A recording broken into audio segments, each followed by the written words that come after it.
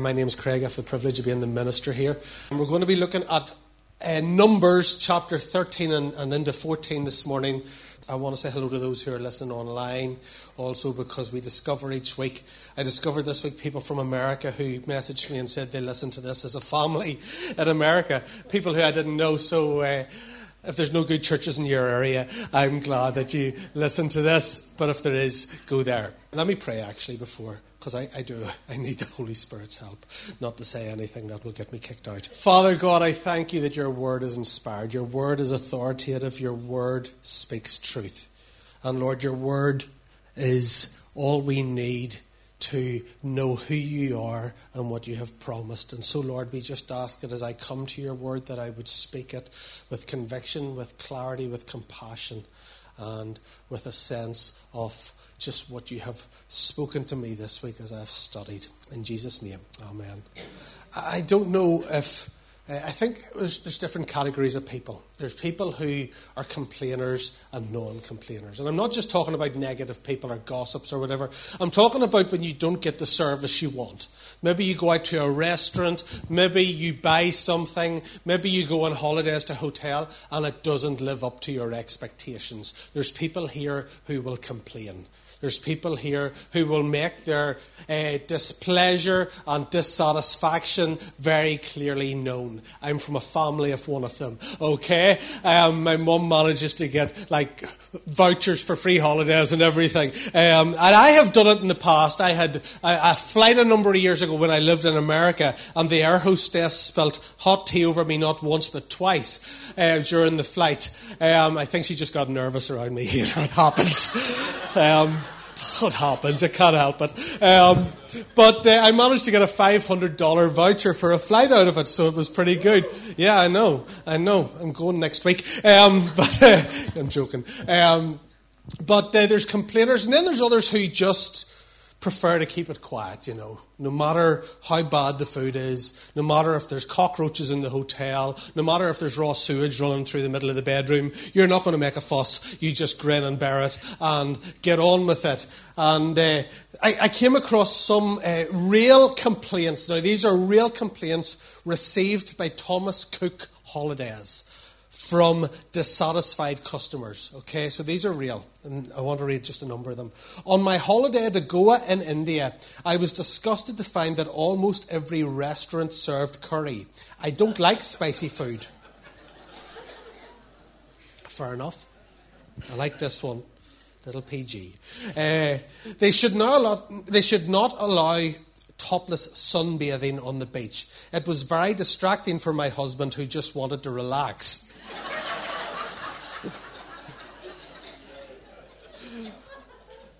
Yeah, that's written by Mal's wife. Malcolm's, not Mal. Some of you thought New Horizon was really good this week for him. It wasn't that good. The next one, we booked an excursion to a water park, but no one told us we had to bring our own swimsuits and towels. We assumed they would be included in the price. Yeah. Although the brochure, this is a different one, although the brochure said that there was a fully equipped kitchen, there was no egg slicer in the drawers.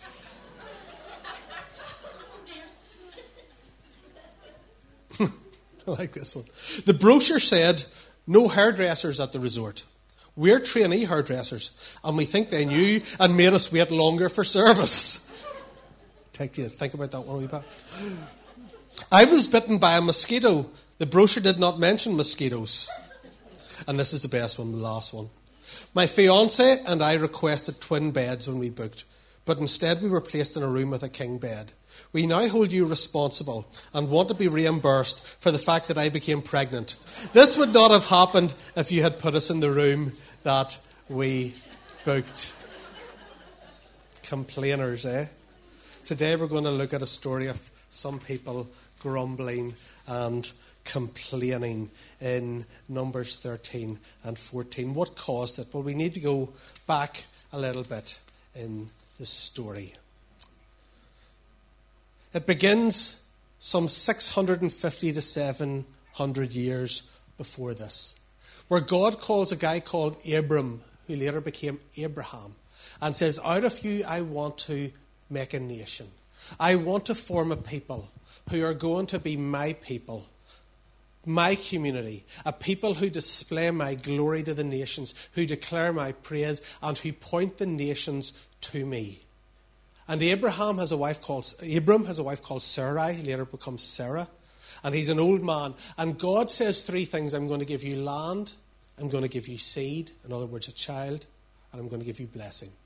And look at what it says in Genesis 12. The Lord said to Abram, go from your country, your people, and your father's household to the land I will show you. Abram went as the Lord told him. And they set out for the land of Canaan. That's important. Canaan was the land that God had showed him. And they arrived there. At that time the Canaanites were in the land. The Lord appeared to Abram and said, to your offspring I will give this land. So God speaks 650 years before Moses and says to this guy called Abraham, Canaan is the promised land. I am going to give you a land. I am going to give you seed. I am going to bless you in the land. And I still believe that holds today. Not trying to be controversial, just saying. I don't believe God has gone back on his covenant. He says, whoever blesses them, I will bless. Whoever curses them, I will curse. And history has shown that to be true. But I'm not going to get into that. That's for another day. But so Abram goes there, or Abram moves out. He receives the promise. Abram has a child called Isaac. Yeah? Isaac has a son called Jacob. Jacob has 12 sons. One of them is called Joseph. Joseph is carried off. He's betrayed by his brothers. He's sold as a slave into Egypt. He is a prisoner for 13 years. And then when he turns 30, he becomes prime minister because there's a famine. Because there's a famine, his family come down and they are reconciled with Joseph. And they move to Egypt. And so you have all these Hebrews now living in Egypt. They begin to multiply, they begin to grow, they begin to develop. A new Pharaoh, a new king arrives on the throne. He knows nothing about the history of Joseph and how he saved the people. And he begins to get intimidated and terrified by the number of Hebrews there. And so he begins to treat them brutally. He begins to enslave them. And for 430 years, God's people are slaves in Egypt. Sometimes it's just good to see the bigger picture of this. For 430 years, these people are slaves. They're brutally mistreated. And then God one day shows up to a guy called Moses, a guy who was a Hebrew by birth, but brought up in Egypt. He was too Hebrew to be fully Egyptian, and too Egyptian to be fully Hebrew as he was growing up. He always felt a little bit awkward. He always felt a little bit uncomfortable. He never really felt like he had a place. And yet that awkwardness and that uncomfortableness later becomes the very thing that God uses. And I want to say to you, the thing that can be the thing that you feel insecure about, because Moses growing up didn't know why he was rejected by his parents. All he knew was that Pharaoh's daughter had found him. So he grew up with this sense of probably my mum didn't want me. I was rejected. And yet that rejection and that awkwardness later became the very thing God uses to deliver his people. And sometimes the pain in our past and the things that we feel most insecure and awkward about are the very things that God uses years later to impact people, to free people, to liberate people, and to impact this world for Jesus. And so God shows up to Moses. Look at what it says in Exodus chapter 3 at the burning bush. I have come down to rescue them. This is God speaking from the hand of the Egyptians. And to bring them up out of that land into a good and spacious land, a land flowing with milk and honey, the home of the Canaanites, Hittites, Amorites, Perizzites, Hivites, Jebusites, and the worst of all, ladies, Cellulite. And now the cry of the Israelites has reached me, and I have seen the way the Egyptians are oppressing me. So now go, I am sending you to Pharaoh to bring my people out of Egypt. Now, if I'm Moses, I like the first part. Where God says, I'm coming down to rescue them, and then God says, you go and rescue them. Which one is it? You see, God says, I'm going to do something, go and do it. Because God on earth works through people. People like you and me. people who are flawed. Moses at this stage has been living in the backside of the wilderness for 40 years because he killed somebody. He thinks his time is over. He thinks he's a failure. He thinks he's a has-been. He thinks God can't use him anymore. And suddenly, in the middle of an ordinary day when he's looking after a few of his father-in-law's sheep, God shows up and says, now's the time. Now's the time. You might think your past has disqualified you, but actually the last 40 years have just been preparing you. Because for 40 years you've been leading stubborn sheep through the desert, and for the next 40 years you're going to be leading my stubborn sheep through the desert, because nothing is wasted with God. Everything is a preparation, even if we don't realize it. But here's the thing that I noticed in this. God says, I have heard my people's cry. 430 years these people have been enslaved, and suddenly they cry out to God. Why didn't they do it year 1? Year 2? How bad did things have to get? It actually got so bad that they were forced to make bricks without straw. Things got so bad that they cried out to God. Sometimes they only cry out to God when things are bad. And God sometimes will let us live at the level we choose to live at. If you don't want to depend on God, if you don't want to press into his promises, he will let you live there, and we will see that later. So the people cry out to God. And what does God do? God speaks to Moses. They talk to God, God talks to Moses. Do you see that? When I talk to God, I want God to talk back to me. They talk to God, God talks to Moses, and they're standing there going, God's not answering us. God is answering them, they just can't see the answer. Sometimes God is talking about you behind your back and you don't even realize it. Sometimes God's having conversations about you with people and places and you don't even realize it, and 6 months later somebody comes along and says, we were talking about you. It happened to us when we got back from America. We moved to the Causeway Coast because we were unemployed. We moved to Port Stewart because we were unemployed. Figured if there's anywhere we're going to walk the streets unemployed, let's do it in Port Stewart. The week my sabbatical ends, the senior pastor, Alan Scott of the Causeway Coast Vineyard, calls me in, says, can I have coffee? He said, before you went on your sabbatical, the trustees and I said that if you ever moved back here, we want to employ you for this church, and we've already set aside the budget. They were having conversations about me 4 months before I even knew they were talking about me, because God had put it on their heart. God sometimes is setting you up and you don't even realize it. He's having conversations behind your back and you don't think he's answering your prayers. He's just not answering them to you, but he's answering them to other people, because most of the blessings he wants to get to you don't come falling from heaven, they come through other people. I have never had money fall from the sky. I would love it if it did. But I have had provision through other people that God has spoken to. I have never had encouragement and letters fall from the sky. But I have had people encourage me, saying, I just feel God wants to say this to you. I've never had an angel show up that I know of. But I have had people prophesy into my life. Most of what God wants to get to you doesn't come from the sky. It comes through other people. And so you're praying to God for an answer and you're saying, God, why are you being so quiet? And God's speaking somewhere else. And he's bringing people into your life to push you towards the place and the plan that he has for you. The Hebrews have no idea that help is on the way. And so God sends Moses after some gentle persuasion. And God does great miracles. And the people are freed.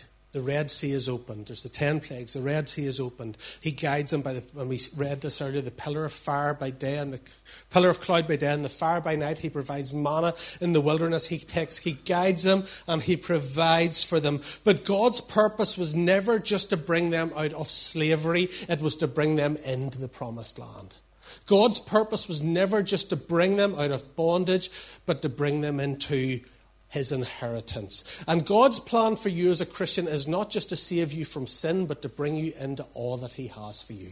Your inheritance is the place that God has for you, the promises God has for you. It's the territory God wants you to occupy. It's the place that God wants you to influence. When we talk about Canaan often, and particularly in hymns, we're thinking of heaven. Isn't that right? All those old hymns talk about crossing Canaan's shore. Canaan is not heaven. Because you know why? Because in Canaan they had to fight battles. In heaven you don't have to fight any battles. Canaan is your inheritance here on earth. Canaan is the promises that God has for you, the blessings that God has for you, the inheritance God has for you, the place and the call and the assignments God has for you right now. You don't get to Canaan when you die. You receive your inheritance by faith and by patience and by obedience here on earth. And so they're on the edge. Look at Numbers 13, 1-3. The Lord said to Moses, send some men to explore the land of Canaan, which I am giving. That's key. Not that I might give. Not that if they're good, I'll give it to them. Not if they do all the right things. He just says, I'm giving it to them. I'm going to give it to them. He said the same to Moses in chapter 3 of Exodus. I'm giving it to them. It's theirs. From each ancestral tribe, send one of its leaders. In other words, 12 people. So at the Lord's command, Moses sent them out from the desert of Paran. All of them were the leaders of the Israelites. So this is about 2 years into the journey, 2 years after they've come out of Egypt, okay? And they're right on the edge. The desert of Paran is right on the edge of Canaan. They're right at the border. The place that God has promised, the place that God has spoken about, not just to them, but for hundreds of years, right back to Abram. God said, this is your land. This is the fulfillment. This is the pivotal moment. This is the key time. They're right on the edge. They can see God's promise. They can smell God's promise. They can almost taste it. It's right there in front of them. They're at the border, and God says, go check it out. Before you enter in and en masse, go check it out. Do a recce. Do a test drive before you buy the car. See how good it is. I'm giving you a Lamborghini. Take a test drive in it. I'm giving you a gift. Take a here's the deposit of it. I want you to get a taste of it. Go and see how good it is. It's like a movie trailer. It's like a commercial. It's like a foretaste. I want you to go and see how great it is so you can come back and tell everyone else, and they will be so fired up and so motivated that they can't wait to get in there. That's kind of what the plan is here. And God often gives us a preview of what he's going to do. God often gives us just a glimpse or a foretaste of our future. God sometimes goes into our future, sees what's there, and comes back and gives us a movie trailer or a prophetic word or some sort of down payment or deposit to motivate us to get us there. He gives us a glimpse. It could be that you want to do youth work. And I mean, okay, for me, when I was 17, in lower sixth, you have to go and do a work placement somewhere. All my friends went to be with a doctor or a dentist or whatever it was. I went to be with the minister in St. Mark's for 4 days. They'd never done that as a work placement before. But in those 4 days, I got a taste of what God had for my future. That was 25 years ago. God gave me a glimpse. At times, he will do that in different ways. He did it with Joseph. He gave him dreams. He had 2 dreams about his future, but it would be 17 years. He gave David a glimpse, because David is anointed king, but between being anointed and appointed, there was 15 to 17 years. But what just happens, as soon as David is anointed king, he goes back to the sheep, but then he gets a phone call one day, he gets a text message, he gets a Facebook message. Pharaoh needs, or Saul, needs someone to play the harp. Your name has come up. Can you go and do it? And for the next years, where does David end up? In the palace, observing the way a king lives. David is called to be king. He gets a preview of what it's like to be king. He learns the protocol of the palace years before he ends up in the palace. And God sometimes gives us a glimpse of what he has ahead for us. He gives us a little preview, a little foretaste. It could be in a relationship where you meet somebody, and maybe even that relationship doesn't work out if you're single. But through meeting them, you go, that's the sort of person I now want to meet. I've dated other people and it hasn't worked, but now that's the sort. For me, I never had a clear picture of the sort of person I wanted to marry, but I kind of had what I call a silhouette. Do you know what I mean? I kind of had this vague picture of the type of person I wanted to marry, of the character I wanted them to have, of the way the sort of person I knew I could. And when I met Becky, I just knew that she fitted that silhouette, that she fitted that person that for years I had thought that I would marry. And sometimes God does that. He just gives you a blurry picture, a silhouette. Maybe it's a job where you go and you do something, you help somebody out for 3 or 4 days and you go, I love this.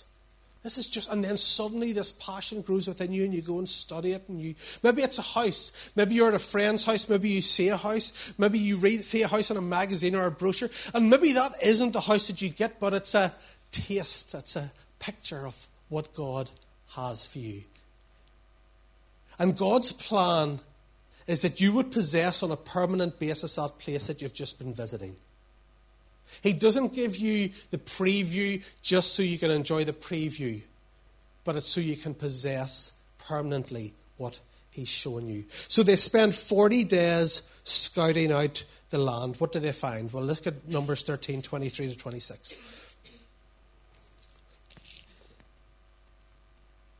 When they reached the valley of Eshcol, they cut off a branch bearing a single cluster of grapes. 2 of them carried it on a pole between them, along with some pomegranates and figs. At the end of 40 days, they returned from exploring the land. They came back to Moses and Aaron and the whole Israelite community at Kadesh, in the desert of Paran. They reported to them and to the whole assembly and showed them the fruit of the land. They gave Moses this account: we went into the land to which he sent us, and it does flow with milk and honey. Here is its fruit. So in one sense, the mission has been a success. For 40 days, they say they've covered about 500 miles. From top to bottom, east to west, they've covered the whole territory. And they come back and they say, it is exactly like God said. God always said it was a land flowing with milk and honey. That doesn't mean there was milk flowing down the rivers. It just means that there was abundance. There was honey. It was a sweet land. There was prosperity. There was blessing there. It is exactly like God has promised. I mean, look at this bunch of grapes. There's 2 of us carrying. We've been carrying this bunch of grapes around for 27 days now. I mean, for goodness sake. But look at the size of this bunch of grapes. This is massive. This is how good this place is. In fact, God probably understated it a bit. This is incredible. It didn't even take Miracle Grow fertilizer. I mean, look at these things. It flows with milk and honey. Every single thing God said was true. But, next slide. But, the people who live there are powerful. And the cities are fortified and very large. And we even saw the descendants of Anak there. The Amalekites live in Negev, the Hittites, Jebusites, Amorites live in the hill country, and the Canaanites live in the sea along the Jordan. Here's where things take a turn. Here's where they snatch defeat from the jaws of victory. But. I have a saying about but. When people say, you know, I really want to encourage you and I don't want you to be offended, but that's when I duck. I'll not tell you my saying. Okay. Everything before a but's bull. Okay. That's just an expression I came up with years ago. When people say but, everything before it is just a build-up, okay, to where they punch you in the head. But, and it's a big but. And the but butts its way into our lives and ruins everything. But all of God's promises are true. In fact, they're even better than true. But how often do we use the word but to justify disobedience? To do what we want even though it's not what God said. I know God said this, but I know I'm married to this person, but this girl in work is so attractive. I know I really shouldn't be watching this stuff, but I know I shouldn't be thinking like this, but I know this deal is a little bit shady and a little bit unethical, but I know I shouldn't be dating this person, but I know I should do this, serve, give, be generous, forgive, whatever that is. But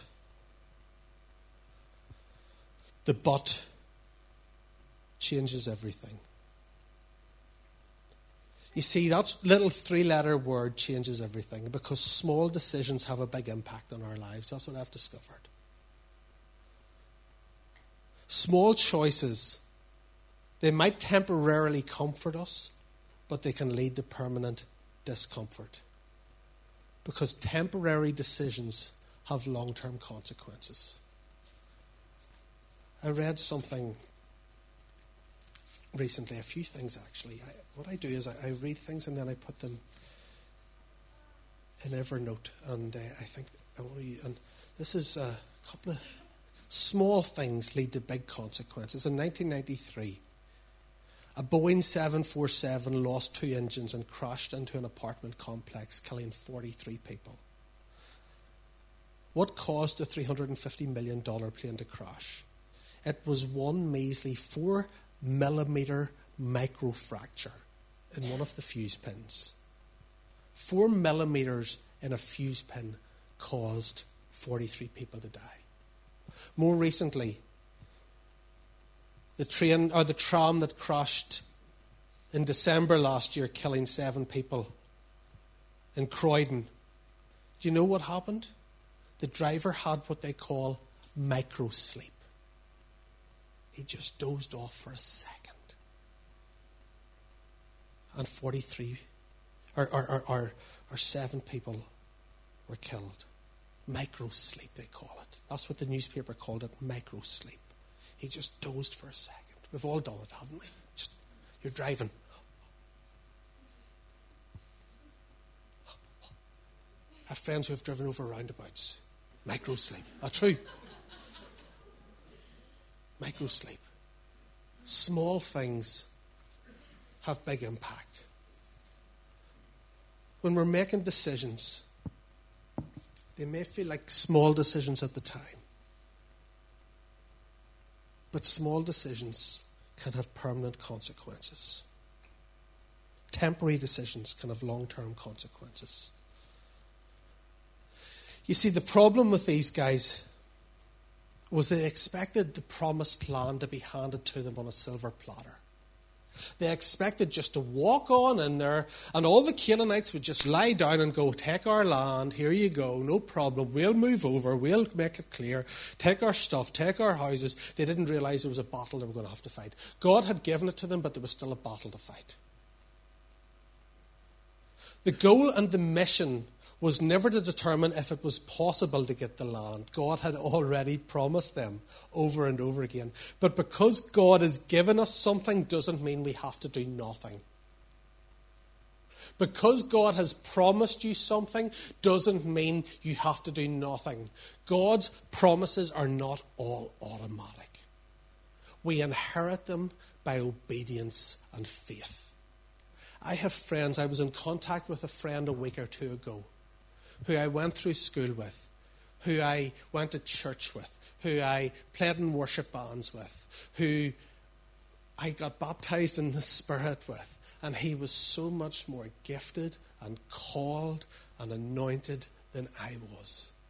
And yet he's not following Christ today because he made decisions along the way not to. And I love him dearly, and it was lovely to connect with him. But he has made choices. And he had words over his life like I had words over my life. But he made choices along the way to go in a different direction. Your choices are real choices with real consequences. And yes, there is grace to forgive your sin, but grace does not change the consequences. It will change your eternal destination. You won't be punished in hell for it if you receive Christ. But if you get pregnant because you're sleeping around and you repent, you're still pregnant. Shocker. If you do something illegal or unethical and you get caught by the law and you repent, you still are going to face the courts. God will forgive you, but there's still consequences. And in our hyper-grace culture in the church, we need to be aware of that. Because there's this hyper-grace thing now where it almost seems you can do whatever you want and grace just covers it all. I believe grace covers everything, but there's still consequences for sin. Because sin is serious. Sin destroys lives. Sin ruins families. Sin destroys communities. And God takes sin very seriously. And just because God has said he has given us something doesn't mean we do nothing. We receive it. We contend for it. We possess his promises. We take hold by faith of what he has made available. Salvation is even like that, isn't it? Salvation is available for every person on planet Earth. The blood of Jesus is sufficient for every single person. God's desire is that every person gets saved. It says that none should perish. Will every person get saved? No. Why? Because we take hold of God's promises. We take hold of what God has made available through faith. And it's the same not just before we're saved, but after we're saved. That God has promises, he has plans for us, but because of our lack of faith and obedience, we may never enter into them. If I was to hold out money now and say, here's £20 in my hand, if I had it, I would. I could hold it out here, but you have to come and receive it. It's available, but until you come and take it out of my hand, it's not yours. And the word in the Bible for receive is the word lambano. And it's not a passive receive falling out of the sky. It is taken hold of. It is grabbing hold of. And God gives us his promises, but he wants us. And sometimes the promises are on the other side of a problem. Sometimes the greatest blessings are on the other side of a battle. But we look at the problem and we look at the battle and we think, I'm just going to stay where I am because I don't really want to fight for that. But faith faces fear. Look at the next verse, Numbers 13:30. We're nearly done. He says, by faith. Then Caleb silenced the people before Moses and said, we should surely go up and take possession of the land, for we can certainly do it. So there's all this negativity, and in the middle of it, one voice speaks up, and his name is Caleb. And he basically says, shut up! Everybody, shush! We can do this. Let's go right now. Why go right now? Because the longer you 10 guys keep spreading your negativity, the bigger the giants are getting and the more discouraged everyone's becoming. So let's do it now. Sometimes the longer you wait, the more you talk yourself out of something. When God says something, don't hang around for 6 months to pray about it. Obey. Do it. Because you will find every excuse not to do it. And you will find yourself a year later going, God never came through in that. Actually, you never came through. You're waiting on God, and God has been waiting for 12 months on you to get off your blessed assurance and step into what he has for you. And Caleb says, shush, let's just do it. We can do it. I know there's giants. I know there's opposition. I know there's a formidable force to be reckoned with. But the land is amazing. It is fertile and prosperous. You see, all the spies, all 12 of them, saw the same thing. They all saw the grapes and they all saw the giants. Faith is not denying reality. Faith is not denying the facts. Faith is seeing the facts through the lens of a God who is greater than the facts. Faith is saying, yes, the giants are big, but my God is bigger. Yes, there is opposition. Yes, there are problems. Yes, there is an enemy, but we have the promises of God. We have the presence of God. We have the power of God. And if God is for us, who can stand against us?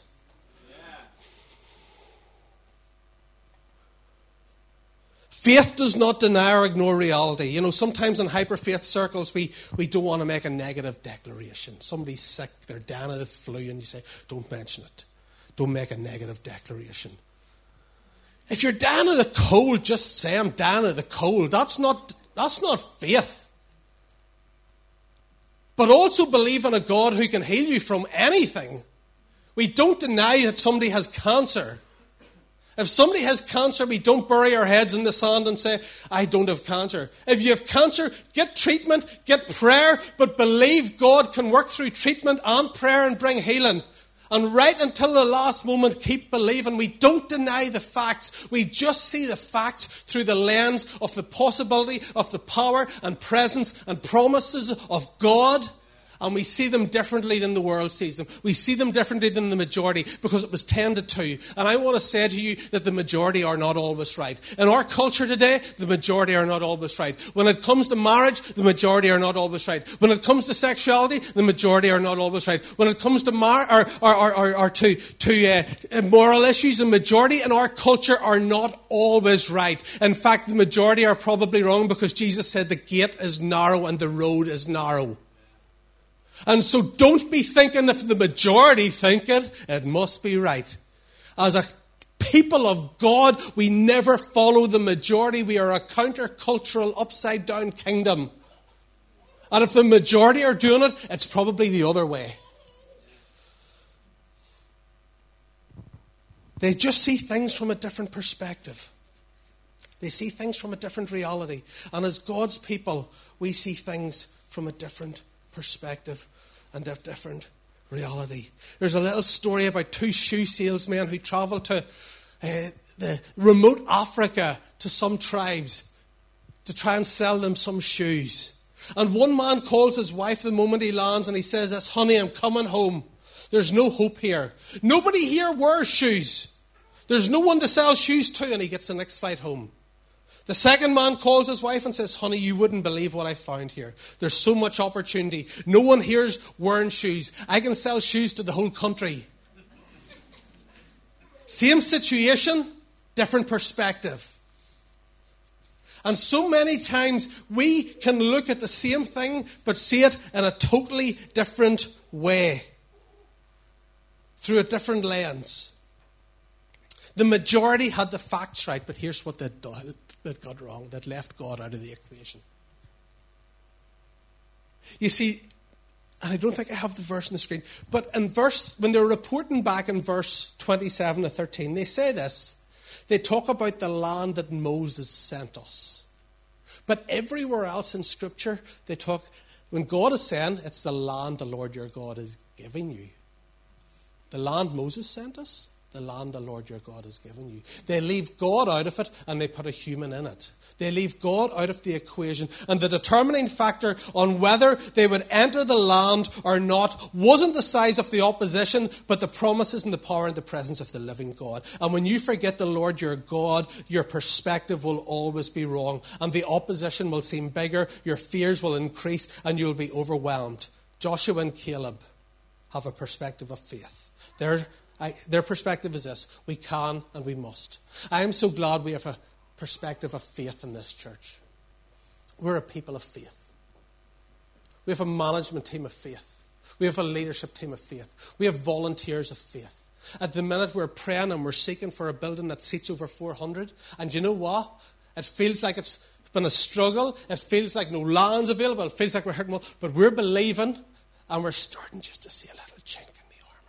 We're starting to see a little bit of breakthrough because we are not going to give up just because they say there's no land in the area. There's nothing available. Across the road's too expensive. All of that. We are saying, you know what? If God wants us to have a building, we will have a building of 400. If God wants us to reach Craigavon with the gospel of Christ, we will reach Craigavon with the gospel of Christ. And no planning laws and no building restrictions and none of that matters because if God has it for us, He can change it. He can open doors that no man can shut. We saw that last week. God's promises will not fail. His purposes will prevail. So Caleb's faith begins to annoy the grumblers because people of faith always annoy complainers, don't they? Positive people always really get on the nerves of negative Nancy's. And so look at... I'm trying to think of a man's name beginning with it. Normans. Negative Nancy's and Normans. Although Norman here is one of the most positive, faith-filled men I know. Numbers 13, 31, 32. But the men who had gone up with him said, we can't attack these people. Caleb says, we can. We can't. We can. We can't. Sounds like some vestry meetings I've had in other churches in the past. They are stronger than we are. And they spread among the Israelites a bad report about the land they had explored. They said, this land we explored devours those living in it. All the people we saw there were of great size. They spread a bad report. They spread, because negativity is contagious. That's what I have discovered. Negativity is contagious. Negative people love to spread negativity. They love to feed it and grow it and justify it by getting other people to go, you're right. It's never going to work. That's never going to happen. And I never really liked that person anyway. And he's, look at him up there. He's a hickey. Because negativity loves company. Misery loves company. People who are negative will be surrounded by negative people because positive people don't want to talk to you. Just a hint. Negativity is toxic in a culture, and cynicism will destroy you as much as sin will destroy you. Negativity is toxic in a church. It's toxic in a community. And what they do is they start to exaggerate, and that's what negative people do. They start to, if they don't get their own way immediately, they don't care that's about the truth. Never let the truth get in the way of telling your lies. So they start to massage the truth and exaggerate. Look at what they say. This land devours those living in it. All the people there are huge. Which one is it? That's a contradiction. It devours all the inhabitants. The inhabitants are huge. They start even not making sense, and that's what you find with people who are so determined to get their own way that they will say anything. If you have a strong enough agenda, you don't care about the truth. And they keep going. Look at this, verse 33, a grasshopper mentality. We saw the Nephilim there, the descendants of Anak come from the Nephilim. We seemed like grasshoppers in our own eyes, and we looked the same to them. Look at what they say. We saw, we seemed. We saw, we seemed. The root of the problem was that all of their decisions was based on what they saw and how things seemed and not what God said. And the root of most of my problems in my life are what I see, what I feel, how things seem, and not what God said. When I start believing how I feel, how things seem, what I see, instead of what God has said, then I shrink down, I back off, I retreat, I get into fear, I get into insecurity, and I don't want to press into God's promises. Why? Because I'm more focused on me than I am on Him. And they don't realize that God's greatest opportunities often come disguised as the biggest problems in your life. Opportunities are always wrapped up in problems. The blessing is found in the midst of the battle. The miracle is hidden in a mess. Look at what they say. This is really important. We seemed like grasshoppers in our own eyes, and we looked the same to them. Now, I don't want to get all psychobabbly and self-help here, okay? That's not my plan. I don't want to do a Tony Robbins on you here or anything like that. That's not my, I don't want to get all American and Californian here. But I can't get past the significance of this if you're from California. I mean everyone else. The problem wasn't so much how they saw God. The problem was how they saw themselves. It wasn't even how they saw the giants. It was how they saw themselves. We were like grasshoppers. In the ancient world, the grasshopper was the smallest edible animal. They weren't defeated by the giant out there. They were defeated by the grasshopper in here. By insecurity, inadequacy, and inferiority. You see, it wasn't immorality or idolatry that stopped them. We can understand that. Immorality, sin, sexual sin. And that has stopped them in the past. Idolatry, the golden calf, we can understand that. It wasn't either of those things. It was insecurity, inferiority, and inadequacy. These were the chosen people of God. Rescued by God, delivered by miracles, led by the presence of God, the promises and power of God, and yet they saw themselves as grasshoppers. Look at what it says. We looked the same to them. First of all, how did they know they looked the same to them? Did they go around asking all the Canaanites, do we look like grasshoppers to you? I mean, really, when you think about this, it doesn't make sense. How do we look to you? What animal would you say we look like? Seriously. You know what? They're making it up. They're projecting onto them what they believe about themselves. And we do that. When you think you're a grasshopper, you think everybody sees you as a grasshopper, and they probably do. Because you teach people how to treat you by how you see yourself. Like I say, I'm not trying to get psychobabbly here, but I heard Dr. Phil say something years ago, and it has stuck with me. You teach people how to treat you. And some of us spend our lives complaining about how other people treat us when they're just treating us the way we treat ourselves. If you treat yourself with disrespect, don't be surprised if they treat you with disrespect. Ladies, if you're in a relationship with a guy who treats you like rubbish, it's probably because you're accepting the rubbish, because you don't believe that you deserve better. Raise your standard, raise the bar, and get out of there. And find someone who loves you for who you are. We teach people how to treat us. People treat you like you treat yourself. People see you how you see yourself. And you can see it when you meet people. It's given away by their posture, their words. When you praise them, how they respond. They get all uncomfortable. By criticism, you criticize them and they just go off like crazy because they're so insecure.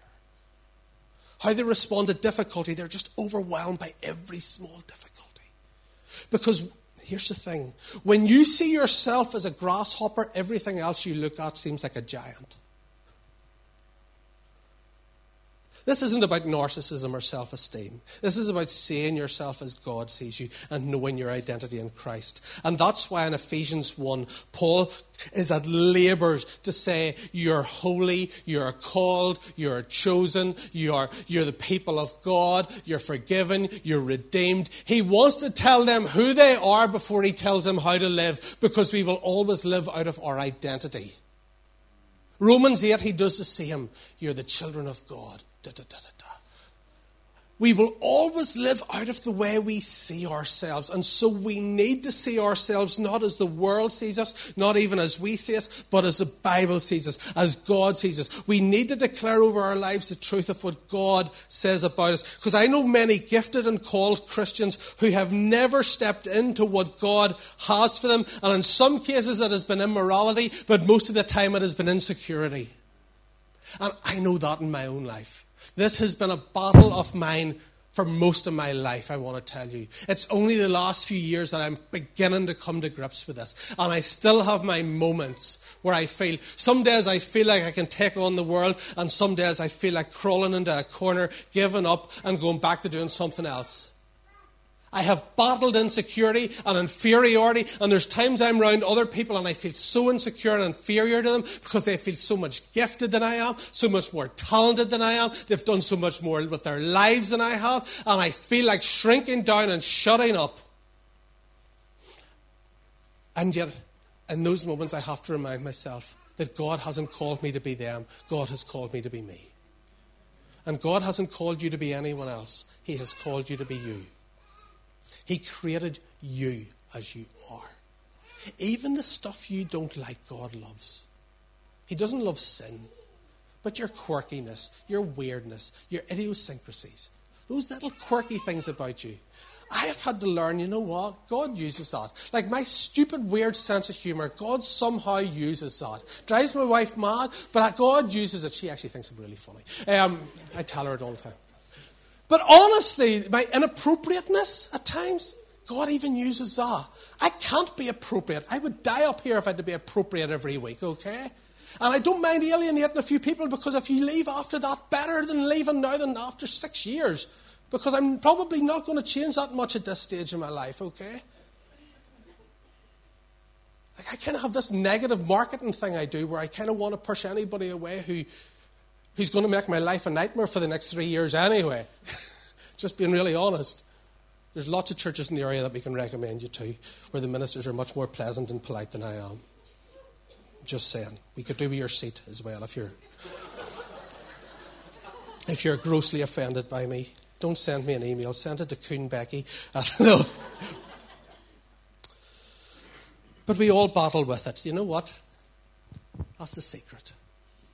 No matter how confident the person beside you looks, the person in work looks, no matter how secure you think they are, and how much more self-assured you think they are than you, can I let you into a secret? They're really insecure.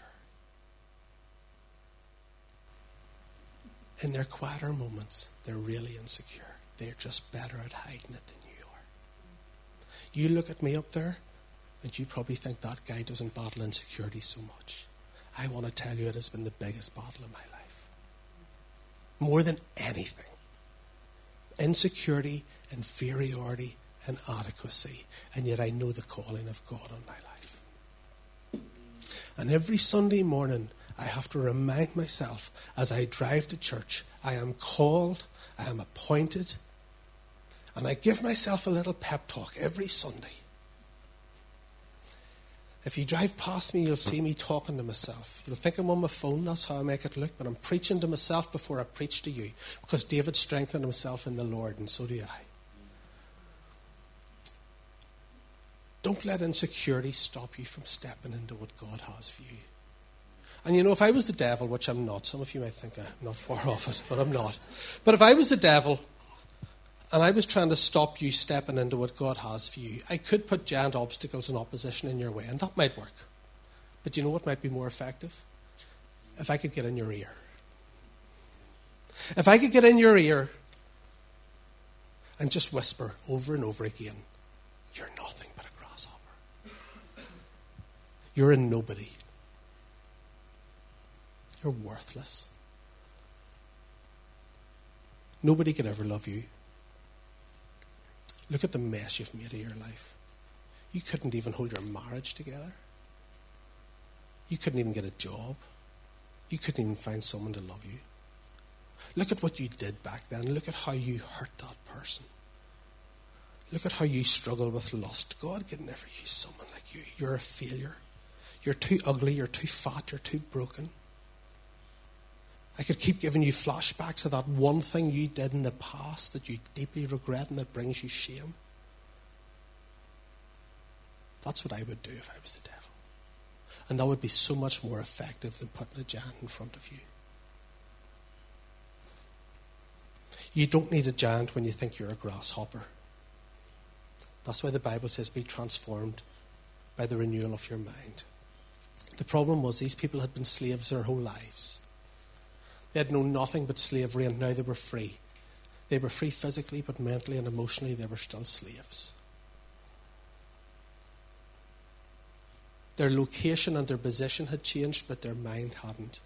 And sometimes we can just take our slave mentality or our baggage from place to place, thinking a new place will sort it out.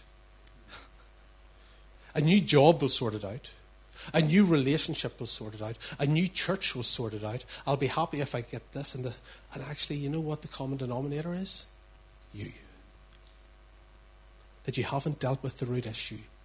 And that is the renewal of your mind. And the New Testament constantly tells us, become who you already are in Christ. And I'm going to finish up here. But the sad thing is, and this is a sad story,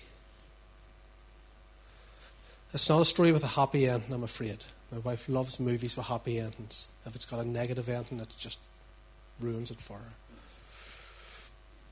But it's a cautionary tale. Because for the next 38 years they wandered in the wilderness. And look at what they say. That night all the members of the community raised their voices and wept aloud.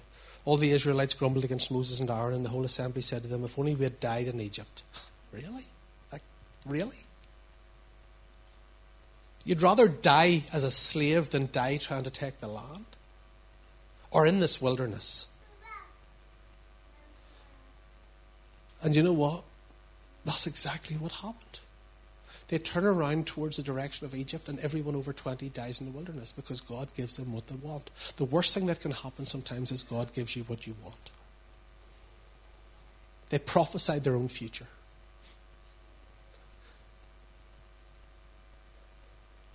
God will allow you to live on whatever level you settle for. And I have discovered this, that I will only go as far as my faith and obedience lets me. God has given me promises, but they're not automatic. I inherit them through faith and obedience. And Israel are right on the edge, but they want to turn around. And I feel some of us today are right on the edge. We're right on the edge of taking a step of faith. We're right on the edge of making a decision that we know we need to make. We're right on the edge of making a change in our lives. We're right on the edge of becoming a Christian. We're right on the edge of stepping up to serve. We're right on the edge of a significant decision. It might be a spiritual decision. It could be something completely, but you're right on the edge. And this is where the fear kicks in. Right on the edge. Because you know what? It's much easier for the devil to stop someone before they've started moving than it is when they're moving. And if he can unleash all of hell against you just as you're about to make the decision to step forward, he can maybe keep you stuck where you are. But once you get moving, it's a lot harder to stop you. And some of you are right on the edge. And God is saying, will you take that step? Will you believe me? Will you take hold of that for which I have taken hold of you? Or will you shrink back?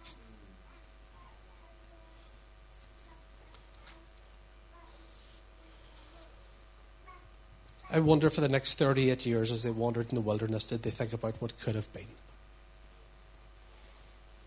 I wonder did they sit at night and go, why didn't we just cross over?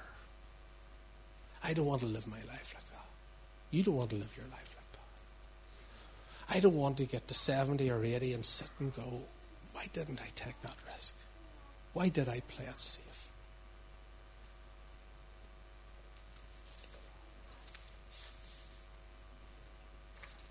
I just want to read something and I'm done. And I'm really done this time. If I can find it.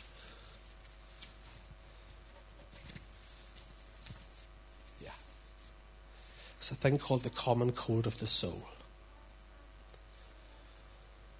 The common code of the soul is the sinful patterns of behaviour that never get confronted and changed. Abilities and gifts that never get cultivated and deployed. Until weeks become months and months turn into years. And one day you're looking back on a life of deep, intimate, gut-wrenchingly honest conversations you never had. Great bold prayers you never prayed. Exhilarating risks you never took. Sacrificial gifts you never offered. And you're sitting in a recliner with a shriveled soul and forgotten dreams. And you realise there was a world of desperate need. And a great God calling you to be part of something bigger than yourself. You see the person you could have been, but did not become. You never followed your calling.